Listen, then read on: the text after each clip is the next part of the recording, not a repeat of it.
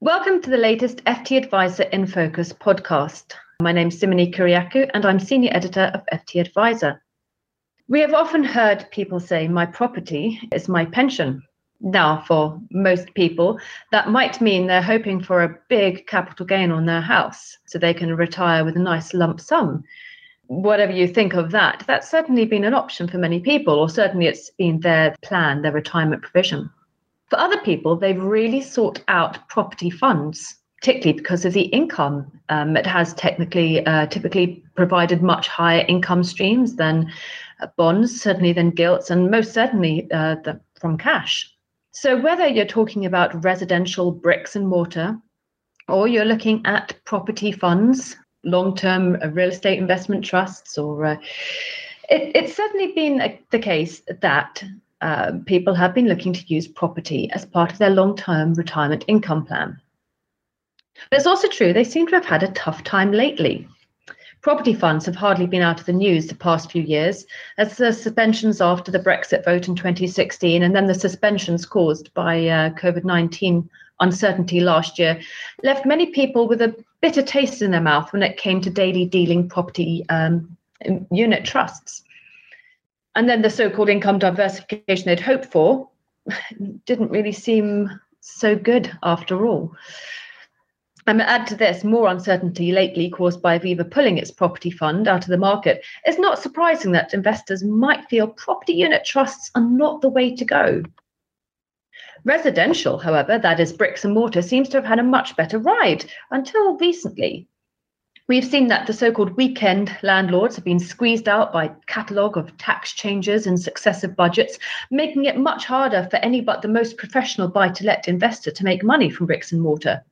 Add to this latest data from HM Revenue and Customs suggesting residential property transactions have been falling, and one might consider the polish has been taken off the brass knockers on resi. So what is left for investors if they want to use property? Is equity release the only viable option? What about liquid property investments such as real estate investment trusts? Can these provide the income and the diversification that people need in retirement? Well, here to discuss all these various ideas are experts across the field of investment, pensions and equity release.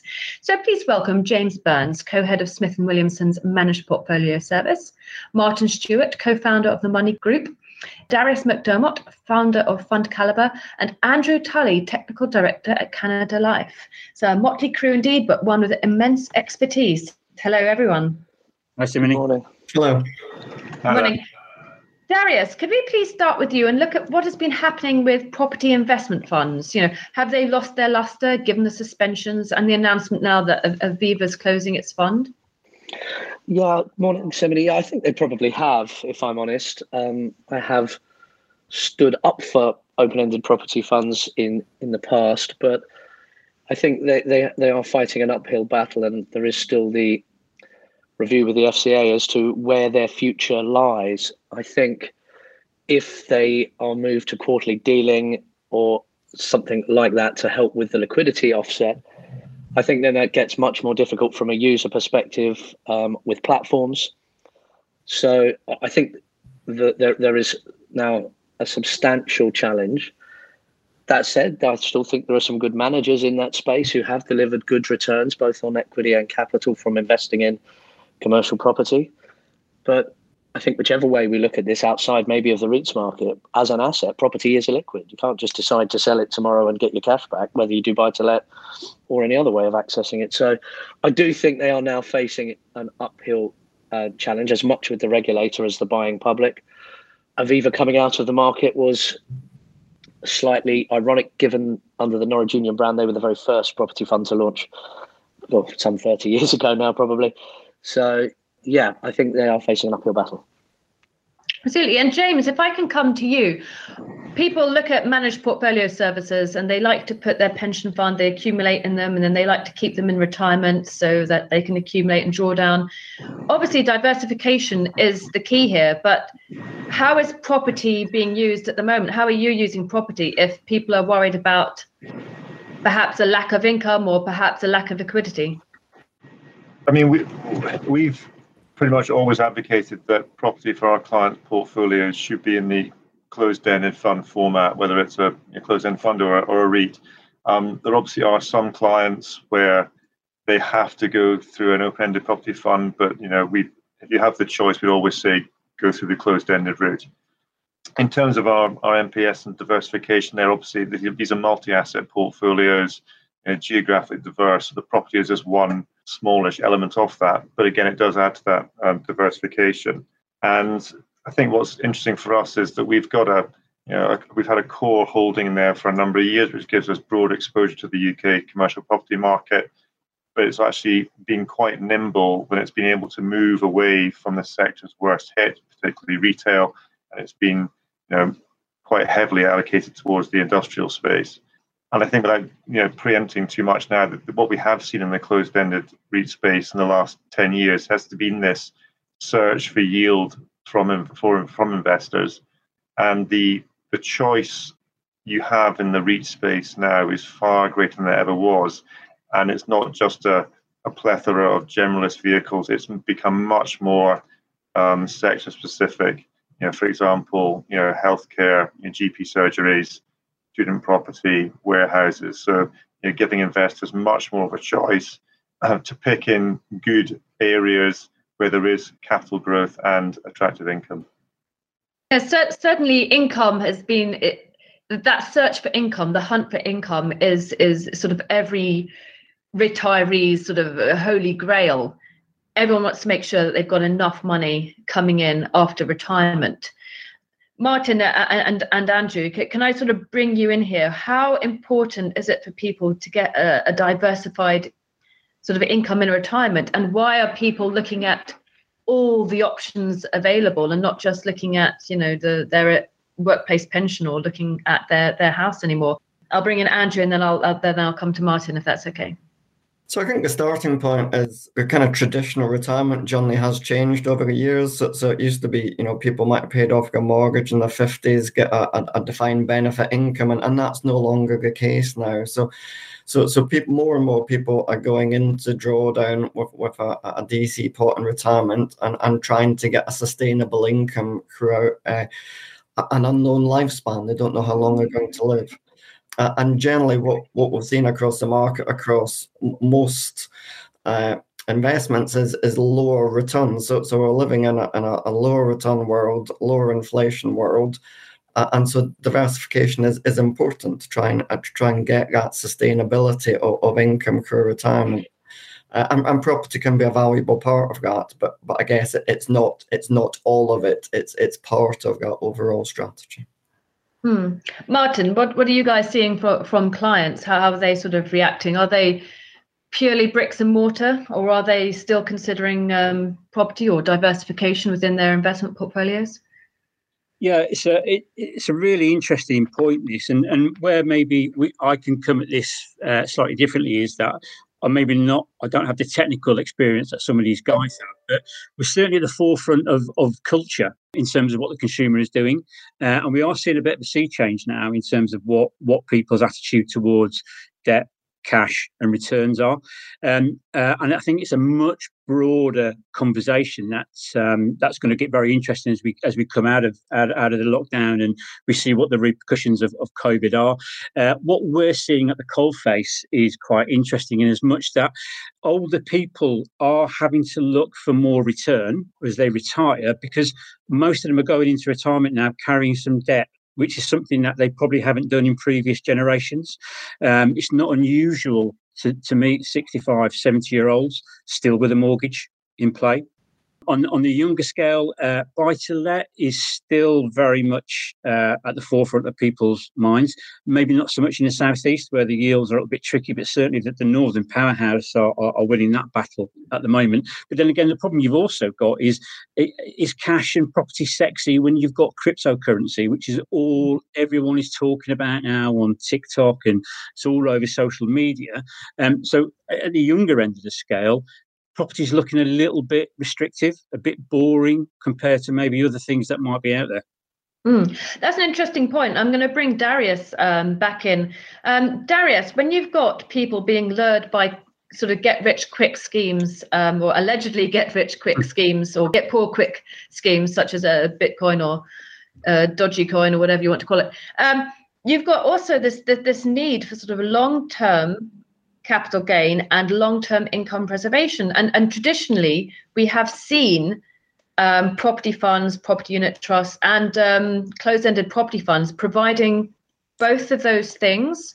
So how do you kind of go about sort of explaining to investors, actually, perhaps it's better to get rich slowly using income and capital gains in your portfolio as part of a long-term pension portfolio, when particularly, as you know, as Martin said, the younger kids just want to make some money from some bloke they saw on TikTok? So look, there's two parts of that question. The one is crypto. I'm quite happy to wrap that up in it's not an investment, it's a punt, it's a speculation. Good luck. And I mean that to anybody with the skill set and the ability to do it. I have some people in my office who bought bits and pieces of it, and sometimes they win, sometimes they don't. I don't genuinely think it's a mainstream investment asset class today. I think it's impossible to put value on it. It has some investment characteristics, more people that pile into it, the more it goes up. And we know what the opposite to that is. When everybody leaves, it will crash. But so it's not, in my mind, as we sit here in 2021, a mainstream investable asset class today for multi-asset or any other type of portfolio. I think maybe to James's point earlier, property is an asset for long-term savings, whether you do it via buy-to-let, where you hope to get some capital gain, and probably over the longer term, you are confident of getting long-term capital gain. But meanwhile, you need to make an income after costs and tax to make that work. There is a wide range now of specialist investment companies. Again, James touched on a few of them, student GPs, but there are also supermarkets, boring things like supermarkets, which have done very well in the pandemic, yielding around 5%, where the net asset value ticks up 1p per year or something. So they're not big on capital gain, but there are huge amounts of income plays, from care homes to social housing, residential, all in the listed investment trust space in London. So there's a broad choice there. When you look back, however, at what was an open-ended fund, the fund manager traditionally moved under or overweight versus the three main sectors, which were office, clearly structurally challenged after COVID, retail, clearly structurally challenged for the last decade or more, and industrial. And industrial is the growing part. You now have all these big warehouses. And again, if you want just to buy that exposure, you can do that on the London market. So I think open-ended property funds have had their challenges, but they've moved into areas like leisure, gyms, nurseries, garden centres. So it's a very diverse asset class, but only, to my mind, a small part of a diversified portfolio for capital or income, depending on which stage you are in your accumulation or deaccumulation journey. James, would you agree with that? Would you agree it's just basically a small part of the diversification now? I mean, how do you go about using things like REITs within your portfolios? Yeah, it is a diversification for us. I think this, following on what Darius said there, what's interesting is that lots of these specialist REITs actually have got quite attractive sort of RPI linkage to their income stream. So actually, it's a great one for a pension pot or a savings vehicle, is that income is going to hopefully stay ahead of inflation over time, which is almost as valuable as the actual capital gain bit to it. And I think the one thing that I'm a massive fan of the sector, but investors that aren't au fait with it have to remember that these are listed vehicles, and there's no silver bullet in investment, because there's always a downside to something. And the strength of these are that they're listed. You can trade in them every single minute of the day. The downside is exactly the same thing, and therefore you will have fluctuations in the price compared to the asset value, i.e. a premium or a discount. And so you can have discounts appearing, which can be frustrating, but longer term investors in these interesting sectors will be rewarded. Particularly last year showed that it didn't matter how good the long-term story was, some of these prices, there were some big price dislocations, but you could invest them or get out of them every minute of the day last year, which is good. So Andrew, say that I am on the cusp of retirement. I've spoken to Darius, I've spoken to James, I've got a really nice managed portfolio in place. It's really nicely diversified. I've got property in there. I'm hoping to get an income. Suddenly I'm facing like a big market shock, another COVID, another pandemic, goodness forbid. Market values tumble significantly. I don't want to start going into drawdown immediately because of sequencing risk. What do I do to get an income? Can I start using my home, assuming I'm mortgage free? Do I go straight into equity release or? So I think that's very much up to individual circumstances and what other assets people have. So it might be that people have other savings in ISAs or something like that, which can tide them over for a certain period of time. Equity release is, a significant use of equity release is for essential expenditure, either to pay off existing mortgages. So obviously lots of people had interest-only mortgages in the 90s, so they're carrying debt into retirement with no effective repayment vehicle, so they're using equity release to repay that. But equally, some people are using it to fund day-to-day living, which is your point there, is that they could use that equity release to fund day-to-day living expenses in retirement. So it does come down to individual, circumstances, what assets people have, and it might be that some people need to work later in retirement. And I think what we're seeing more and more of that is that people are working beyond traditional retirement ages. Working, well into the 60s, and I think that will continue, partly due to the lower pension savings people have, but also due to things like COVID that will mean that, as I say, people work later into retirement. Would equity release be more tax efficient for me than, say, renting out a second home? Or sort of going into sort of the weekend warriors of buy-to-let people with one or two homes? Is it just more tax efficient for me to do that? So I guess the beauty of equity release is you are getting a tax-free lump sum as an individual. So from a tax point of view, there is a substantial benefit there. What you obviously need to again compare is what costs you're paying for that, and that will very much depend on are people rolling up the interest for the equity release, in which case there could be a substantial debt in later life, or are you using a more flexible, are you using it almost as a more mainstream mortgage vehicle where they're repaying the interest month to month out of their income? So there's lots of options and choices, but equally the tax position will vary depending on what choices people make. Yeah, because I certainly don't want to pay capital gains on my investments, and I don't really want to be selling down lots of good sort of long-term investment funds.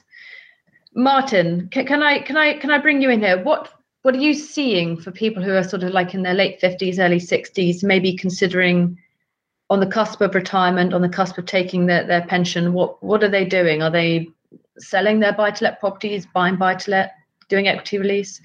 Lifetime mortgages? It does vary, Simony. I will agree with what Andrew was saying. When you talk about the cusp of retirement, I don't think there is a cusp of retirement anymore now. Part of that is the expense of children and higher education. So people have to carry on working to fund that. And then you've got middle-age squeeze going on, whereby you might have two children at university and two elderly parents that need caring as well. So that previous sort of dream demographic of late 50s, early 60s is probably a bit more of a nightmare than a dream for many people. So I'm not entirely convinced anyone is planning on buying a yacht and sailing around the world. Buy-to-let is still viable, but you have to come at this very carefully now. It's no longer the domain of the dinner party, comparing Farrell and ball paint. It's much more complex now because of taxation. The market is active, it is open, the money's there, it's incredibly cheap at maybe 1.5% if you've got the right deposit. So it's very difficult not to get a return on that. But then not many people want the responsibility of looking after somebody else It's tiring looking after yourself. The thought of actually providing accommodation as well, that the novelty of that's worn off a little bit. So what we might see is a diminishing of the amateur landlord and moving much more towards a commercially minded professional landlord that actually now, instead of having 2 or 3, might look to buy 10 or 15 and go through a limited company. And again, the market is very much open there. Equity release is definitely an area that we're seeing a lot of interest in. And those products now are much more credible than 5 or 10 years ago. Very competitive, degrees of flexibility. I think the industry itself has moved itself forward quite a lot compared to where they were maybe sort of 10 years ago. So there are definitely options. What I would suggest is, I know I'm preaching to the converted here, is that the consumer needs to understand the importance of professional financial advice. It's not the domain of TikTok. Okay. The problem with social media is that there's so many experts out there and information is so freely gained now very, very quickly. And some of the conversations we're talking about here are complex. You have tax issues, inheritance tax issues, capital gains tax. So people just need to take time and think very, very carefully about their options.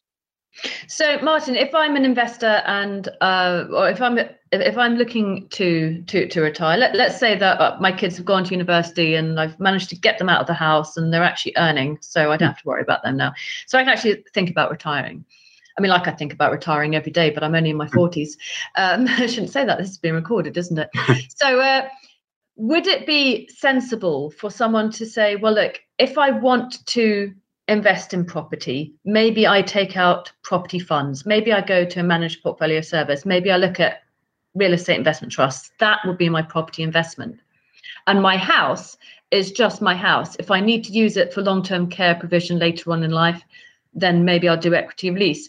I mean, do you think that perhaps we're just placing too much value on, the old adage, an Englishman's home is his castle? Do we just place too much value on that adage?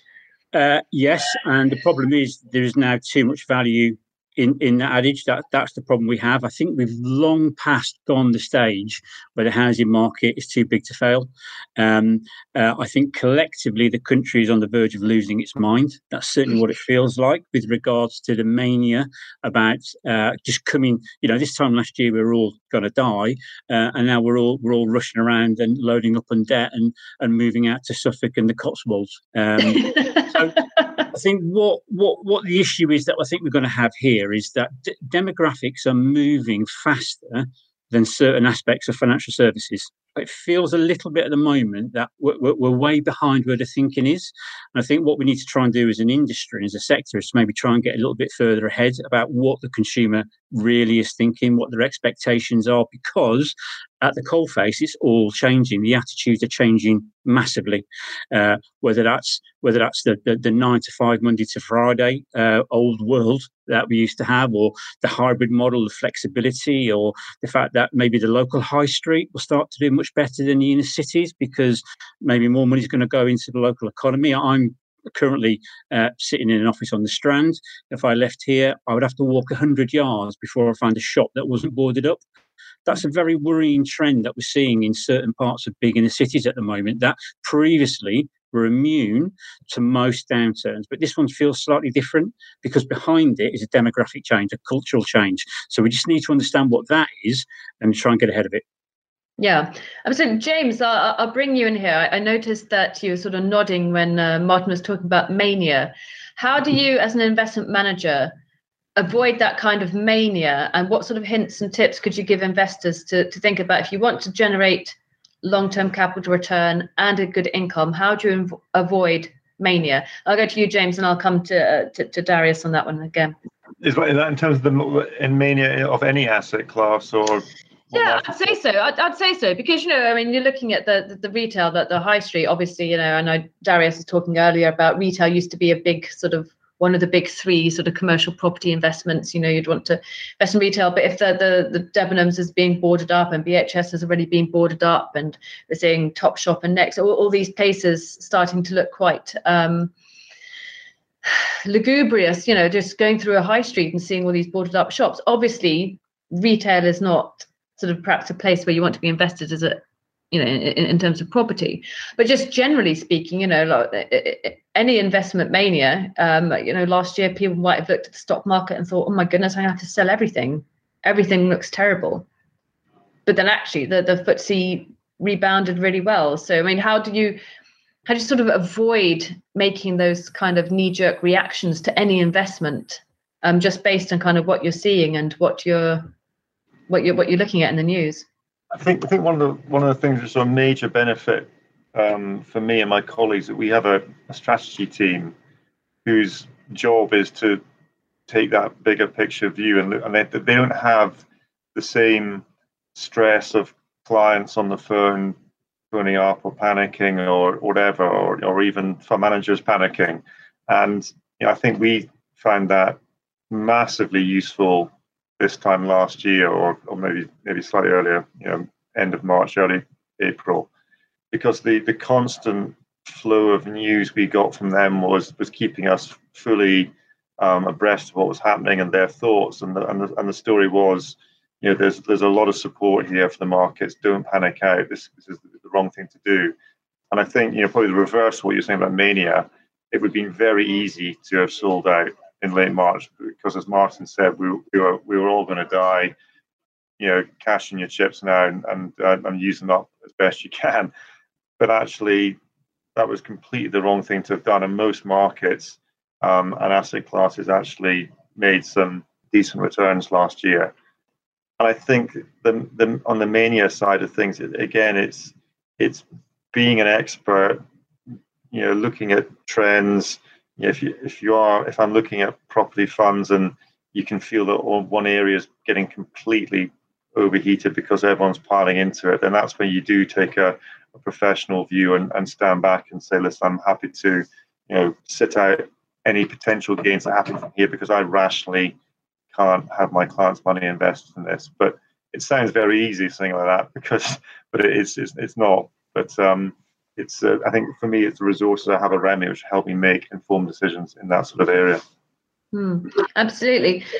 Darius, can I come to you and just talk about how your clients or your users have been sort of reacting, particularly to things like news that Aviva is closing? Have people been sort of panicking? Is there a sense of, oh my goodness, there goes my income stream?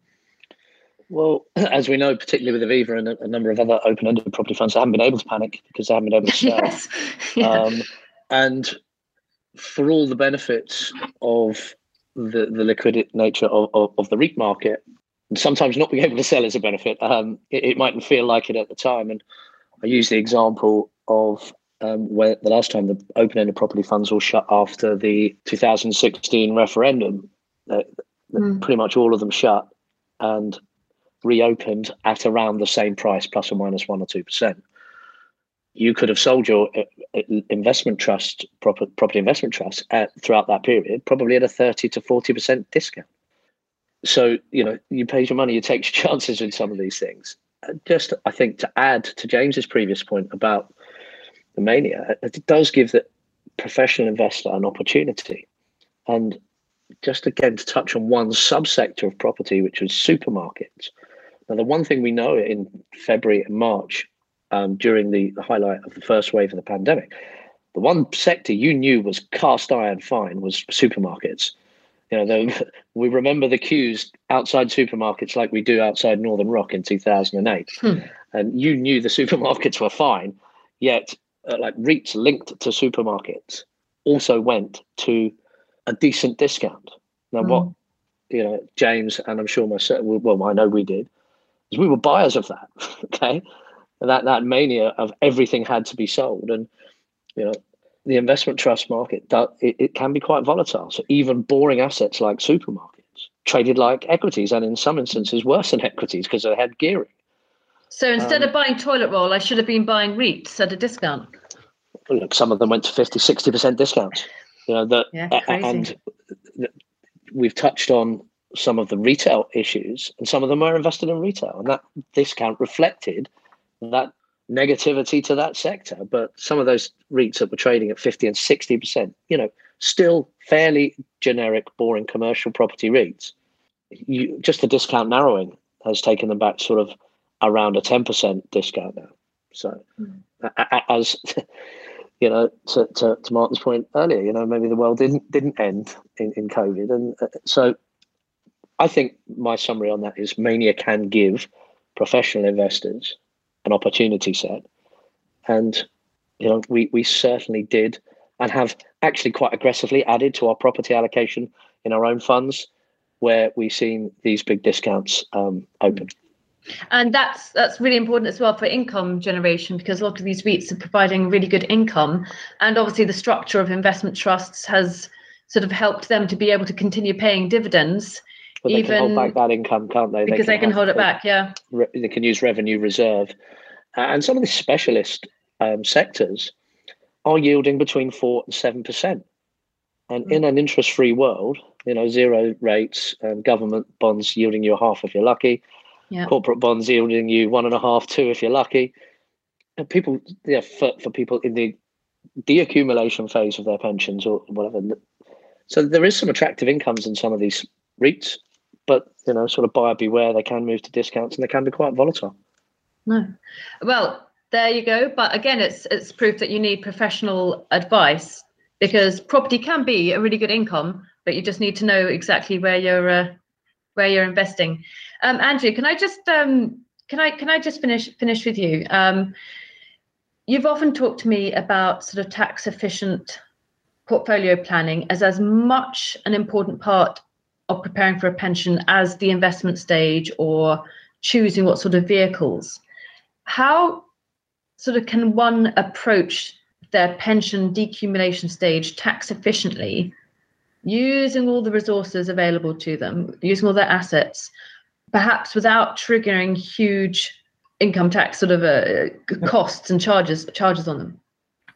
I think the key to me in that situation is not necessarily just to focus in on a pension. So people are likely to have assets across a range of different wrappers, and the way that people can take income or take money out of those different wrappers in conjunction is a way of making it tax efficient. So many clients have kind of got a mental picture that a certain pot is for, you know, retirement, and another pot might be for going on holiday, and another pot might be for something. But the way advisors can help people is to take them away from that thinking and say this is just a pot of money in various different places, and the key is to take that out in a very tax efficient way. So mixing and matching and taking some assets out of ISAs and some tax-free cash, and making some capital gains that are below the allowance and so on, means that you can get a very significant amount of income without paying any tax at all. And that's where a good advisor can help people take assets in a very, very tax efficient way through retirement. And that might mean that the pension is largely untouched until later life, and that can definitely be the most tax efficient way to do things. And certainly if I'm accumulating income, maybe, you know, 4% to 7% on some of these REITs, maybe I have got a professional buy-to-let portfolio, or maybe I've just got a house that's doubled in value since I bought it. It all seems to be adding up. But thank you guys so much. I appreciate we could be talking about all these different issues for ages, and it's wonderful to have such a range of opinions and expertise on this podcast. But I'm afraid this is all we've got time for. But James, Darius, Martin, Andrew, thank you so much for joining me today and for your pearls of wisdom. Property can be a pension, but you have to get professional advice and you have to use it wisely. Thank you very much, everyone. Thank you. Thank you, Simone. And thank you for listening. For more news, visit ftadvisor.com.